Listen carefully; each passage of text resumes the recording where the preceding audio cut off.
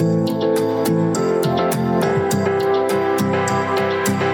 to the How Did They Do It Real Estate Podcast.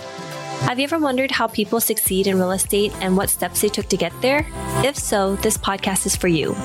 Your hosts, Sayla and Eileen Prack, interview top experts in the real estate community to share with you their real estate journey and how they achieved massive success. Our goal is to provide you with valuable real estate resources and to help you apply it to your own real estate goal. Thank you everyone for joining today's episode of How Did They Do It Real Estate Podcast. I am your host, Sayla Prack. Today, I am honored to be joined by Matt Jones. Matt is the CEO of Wing Capital and has been investing in real estate since 2015. He owns 40 multifamily units and 244 senior assisted living beds. He's also the host of two podcasts, the Passive Real Estate Podcast and Pillars of Wealth Creation. Additionally, he authored a comprehensive book about real estate, summarizing and reviewing top real estate literature. So Matt, thank you so much for spending time with me today. How are you doing? I'm doing fantastic. How about yourself? I'm doing great. Thank you so much for asking. So, Matt, can you tell us a little bit more about your background and how did you get started with real estate to begin with? Yes, of course. A long time ago, I read Rich Dad, Poor Dad, like many people, and it just blew my mind. It took me a while, about a decade after I read that, before I actually took action to buy my first property. It was a live-in triplex where I lived in one unit and rented out the other two units. And, I saved money for my job to be able to buy that. And I saved money to be able to buy my next multifamily property, but it was just going so slowly until 2019. I learned about real estate syndication as a concept, and it just blew me away. Like, whoa, I wish I had known about that in the beginning. I wouldn't have even started with the small stuff. I would have just jumped into real estate syndication because with that, I'm no longer dependent upon my ability to save up money for my job to invest because I'm using other people's money for the most part. And I don't have to graduate and slowly accumulate units over time. I can just jump into the big stuff. Got it. Jumped right into that. That's awesome. So can you tell us a little bit more about the syndication? How does that work? If our listener listening to this and they wanted to invest in the real estate syndication like yourself, how does the process work? Yeah, it's similar to if you think of a joint venture where maybe two or more people pool their money and resources together to buy a property together. And they both have to be active in some way, shape, or form. Maybe one oversees the contractors, the other makes sure the business plan is being executed with rent comps and things like that. But real estate syndication is like that. However, some of the investors in the deal are only passive, where they don't do any work whatsoever. And, some people are active in managing the property and business plan, and the others are passive. And so it falls under the guidance of the SEC. So there's a lot of extra rules and regulations associated with a syndication versus a joint venture. So a lot of laws to be followed, essentially. But you just follow the laws and you can make a lot of money. And it's a really good opportunity for people to diversify their money because their money is being spread out across multiple units, sometimes hundreds of units at a time. And so they own like a piece of a big unit property versus all of a small unit property. And again, if you have a single family house and there's a vacancy, that's 100% vacancy. But if you own 1% of a 100 unit place and there's a vacancy in there, that's still a 99% occupancy rate. So it really doesn't make any difference if there's one vacancy. So it's really nice in that. And especially when you have somebody like the active partners, if they know what they're doing, if they're experienced, they have a good track record, then as passive investors can really feel rest assured that their money is going to work for them and it's likely going to work out in their favor with good returns. Got it. And Matt, you mentioned that when you first started, you started with triplex, right? You live in one and rent it for the other two. And then you move into syndications and you started and then you move into multifamilies and senior assisted living. How do you select those asset class and why those two the primary one for you? Multifamily, I consider my bread and butter. Everybody always needs a place to live. And we have housing crisis in the United States right now. There's more people want available units than there are available units. So the demand is strong. And as long as you're buying right, good locations and good markets at good prices and operating the multifamily correctly, it's going to do well, even during a downturn. And then I really like senior assisted living right now. I think this is a perfect time to buy senior assisted living because of what I call the silver tsunami. The baby boomers are almost at that point where they need that little extra level of care with assisted living versus just like a 55 plus community or independent living. And the number of senior assisted living facilities and units is not near what the demand will be over the next 10 years. So I think anything you buy right now and stabilize and hold on for the long term is just going to be a cash cow. So I really love senior assisted living right now too. Got it, got it. And as for the senior assisted living, how is that different from the multifamilies in terms of like you're looking at the deals, and is it more attractive than multifamilies right now in the current market? What is your recommendation or what is your insight? Well, it depends on the market. Some markets are with multifamily or assisted living are oversaturated versus, and they need more units.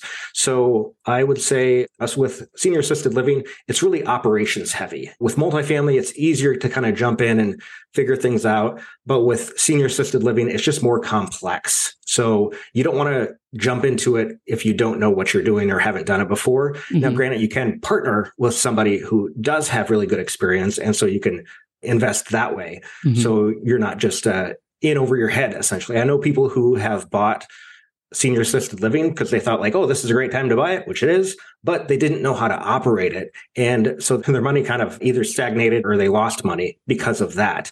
So it really comes down to good operations for senior assisted living. Again, if you invest passive with somebody else who knows what they're doing, then you're probably going to be good to go. Got it. And you mentioned that it depends on the markets, right? Mm-hmm. So I want to focus a little bit on the assisted living on this point because that is majorities of your portfolio as well. And so for the market itself, how do you select one that is the right market for assisted living? You mentioned that some of the market are a little bit more saturated. Are there any reports or anything like that that you actually follow to making sure that you selected the right market? Well, let me put it this way. We actually found a niche that we really like, my partners and I, with rural areas, because there are people who grew up in rural areas and they want to stay in the rural areas. They don't want to have to go to big cities for their elder care. They want to stay around the culture that they know, the people that they know. And so by finding these rural areas where there's a few thousand people in the area or small town, but there's not very many senior assisted living. For us, that's a great opportunity, especially when the senior assisted living is owned by mom and pop shops. Maybe during the pandemic, they kind of ran things to the ground and they're just frustrated and just want out. Well, that's a problem that we can solve. We can take over these facilities for discounted price and turn things around, increase the occupancy rate, stabilize the staffing, and really get good systems in place for the operations side to make it more profitable. Got it. And for assisted living, in terms of underwriting, is it okay I jump into a little bit more of the underwriting part of things? Sure. For the assisted living, for the revenue side of things, what are some of the things that we can actually increase in the revenues for the asset class? So there's value add with assisted living like there is with multifamily. So you can make the place a little bit nicer, increase the number of services that are available, and have kind of a sliding fee scale for different things. So if somebody needs medication support or help with their food or help changing their clothes if they have an accident or something, there's different sort of packages that we put together to individualize people and to make their lives easier. And that makes it more attractive for people. And you can also build good relationships with social workers and hospitals and people like that so that you have good inflow of residents. So I think it really comes down to making sure your vacancy rate is pretty low. And then also with staffing wise, if you stabilize your staffing, and that's another reason why we like rural areas. It tends to be a little harder to find staff, but the ones that you do stay for longer. And staff turnover is pretty expensive, actually, because you have to pay all this money for training and you lose all this knowledge and whatnot. But if you can attract and retain good staff for long periods of time, that saves you a lot of money in the long term. And then some of our units, we've also converted from regular senior assisted living to memory care, which is an even higher level of care. And of course, we get more income at the same time for that. Got it. And in terms of the expenses side, compared to multifamilies, if somebody who invested in multifamilies or single family, what are some of the things that they should look out for or would be surprised if when they try to jump into assisted living? Staffing is going to be a big pain point with the oversight as well as the financials, because that's really going to be your number one expense right there, of course, besides the mortgage. But so you want to make sure that that's kept under control. And the number one way to do that is to make sure you have good management in place. So we have on-site managers at each location that we have. And we also have a property management company that oversees all the different locations. And then one of our partners is the asset manager that oversees the property manager. But with good management in place at each location, that manager is going to be able to attract and retain good staff, determine which staff aren't up to snuff and be able to turn them around or get them out the door. Because if you have one bad apple in a bunch, that can kind of spoil the whole thing. But so sometimes you're better off just getting rid of people who are not a good fit for that kind of work. So it really comes down to the manager to make sure that the staffing is under control and flowing smoothly, and at the same time limits your pain points as well as maintains the budget at what you expected it to be. We love hosting this show. When we started this podcast, we were doing all the editing and post-production ourselves. Now, we are very excited to have this particular company as a partner of the show to do all the post-production for us, because it gives us the freedom to focus on the two things we care about: serving you, our listener, at a higher level, and growing our own multifamily business. If you are like Sayla and me, then you want to add value to others while scaling your business. A podcast is the best way to do both, and we invite you to contact Adam Adams. He can help you launch your podcast, market your show for more listeners, and take all the post-production off your plate so you can focus on your business instead of in it. Listeners of this show can get a free consultation with Adam. To schedule your free consultation, find the link in the show notes. Got it. And also, it's like for our limited partners or listeners who are actually listening to this podcast right now and they want to jump and invest in assisted living, right? How do they network or find out about all these deals? Like any suggestions?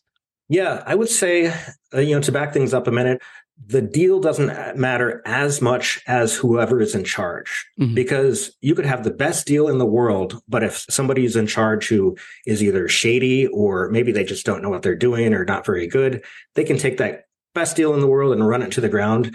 But if you have a mediocre deal and a solid operator, they're going to make that deal work out.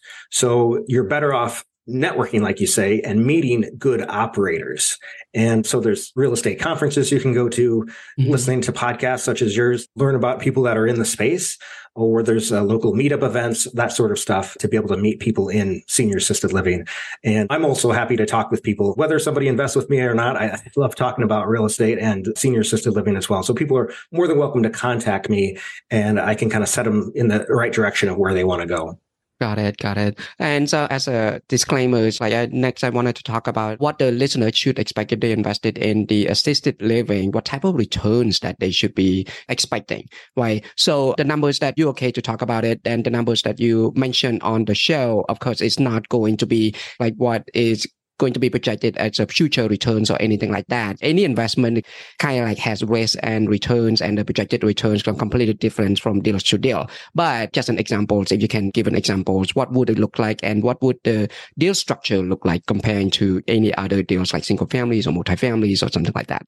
Yeah, so you can expect internal rate of return, or IRR, somewhere normally between 19 to 22, maybe a little even higher than that, depending on how well the deal goes, of course. So essentially, you're doubling your money in like maybe 4.5 years or so. And that's between the cash flow as well as the appreciation that can be forced and created off of the property. And it tends not to, like, depending on the deal, and every deal is contingent upon what's going on with that. But there's a lot of value add, or there's a high vacancy rate going on, then it's not going to be so cash flow heavy in the beginning. But at the same time, then you're going to have a nice negative K1 to offset some of your taxes in the beginning at the same time. And then you kind of catch up after that in the years to come. And like I mentioned earlier, I think assisted living, you really want to hold on to it for a long period of time at this point in the cycle. So if you buy it now and then hold on to it, and then it's just going to produce more and more and more over time. And whereas like the multifamily, I tend to look at properties that have at least a 15 IRR, or internal rate of return. So I think assisted living gives a little bit better returns than multifamily, again, depending on the deal. Yeah. But the main thing, like I mentioned before, is the operations. Like if you don't have the operations under control, it's going to be trouble. Got it. And in terms of financing, how hard is it to get finance for assisted living? Is it easier than multifamilies, or how does that work? Or they need a lot of experiences and liquidities? It has to be specifically with the assisted living, or if you have background in the investing in multifamilies or any other set classes, will that count? We tend to go with local banks for this, especially the places we're buying are mom and pop. So they're anywhere from like each location has anywhere from 12 to 50 beds each. And sometimes we like to buy these as part of a portfolio too, whenever possible versus buying like one location and then another location. Like if we can buy multiple locations at the same time, that's nice. But with the local banks, they really like investing in their local community. And so when you can show like, hey, this is a local place serving local people, you're going to get sometimes a little bit better terms in your mortgage than you would with like a big national bank. So that's why we like those local banks a little bit better for that. But otherwise, it's pretty similar to multifamily, I would say, especially with real estate syndication. So you need a good business plan. I mean, there's a lot of little details, like you need a key principal, somebody who has a high net worth individual or a group of people that kind of balance against the mortgage.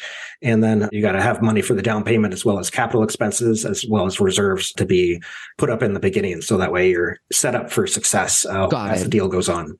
Got it. Thank you so much, Matt, for all these informations. And is there anything about the assisted living that you would like to share with our listeners that I haven't asked?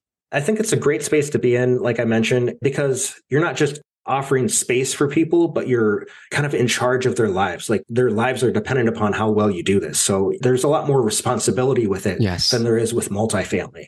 So you want to make sure that things are in order, that things are operating correctly, and that you're providing a great service for people so that you add life to their years, so that improves the quality of their life.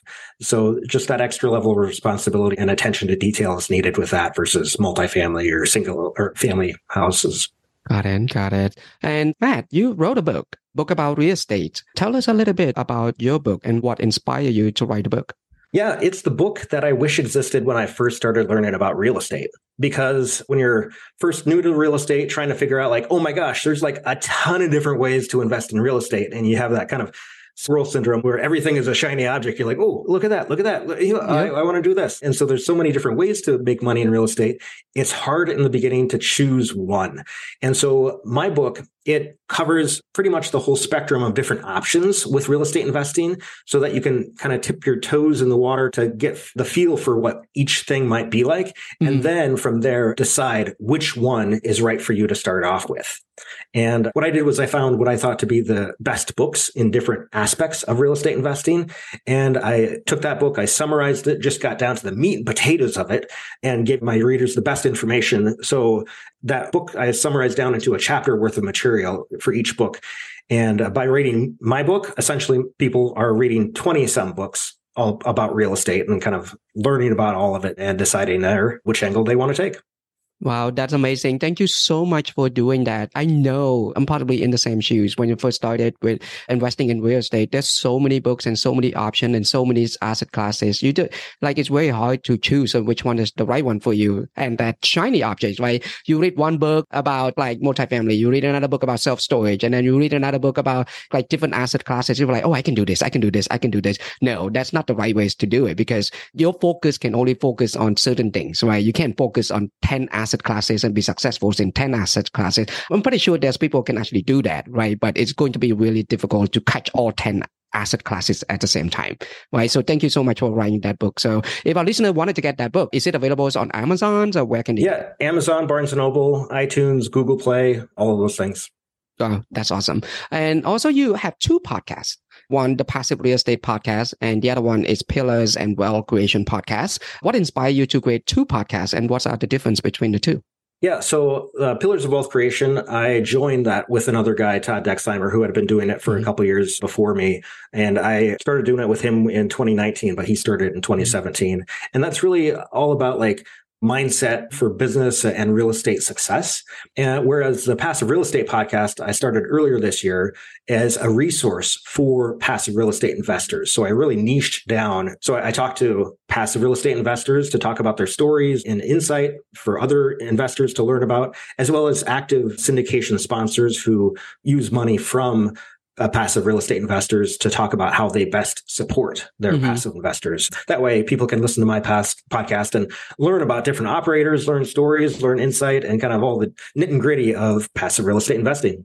Got it. That's awesome. So Matt, how has real estate investing impacted your life so far?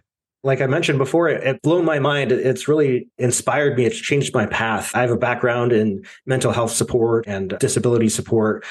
But whereas I see real estate as a vehicle to make the world a better place, because that's actually my background in disability and mental health, is to help make the world a better place. But real estate gives me the power, the ability to do more good than I could on my own, because now I'm impacting many people's lives all at the same time, and just instead of just the few that I'm touching personally. So it just allows me to achieve my life mission of creating a better world. It's awesome. So what is one thing that you know now about real estate that you wish you knew when you first started? I wish I knew that I didn't have to do it alone. And that's my biggest mistake when I first started, was trying to do it all on my own.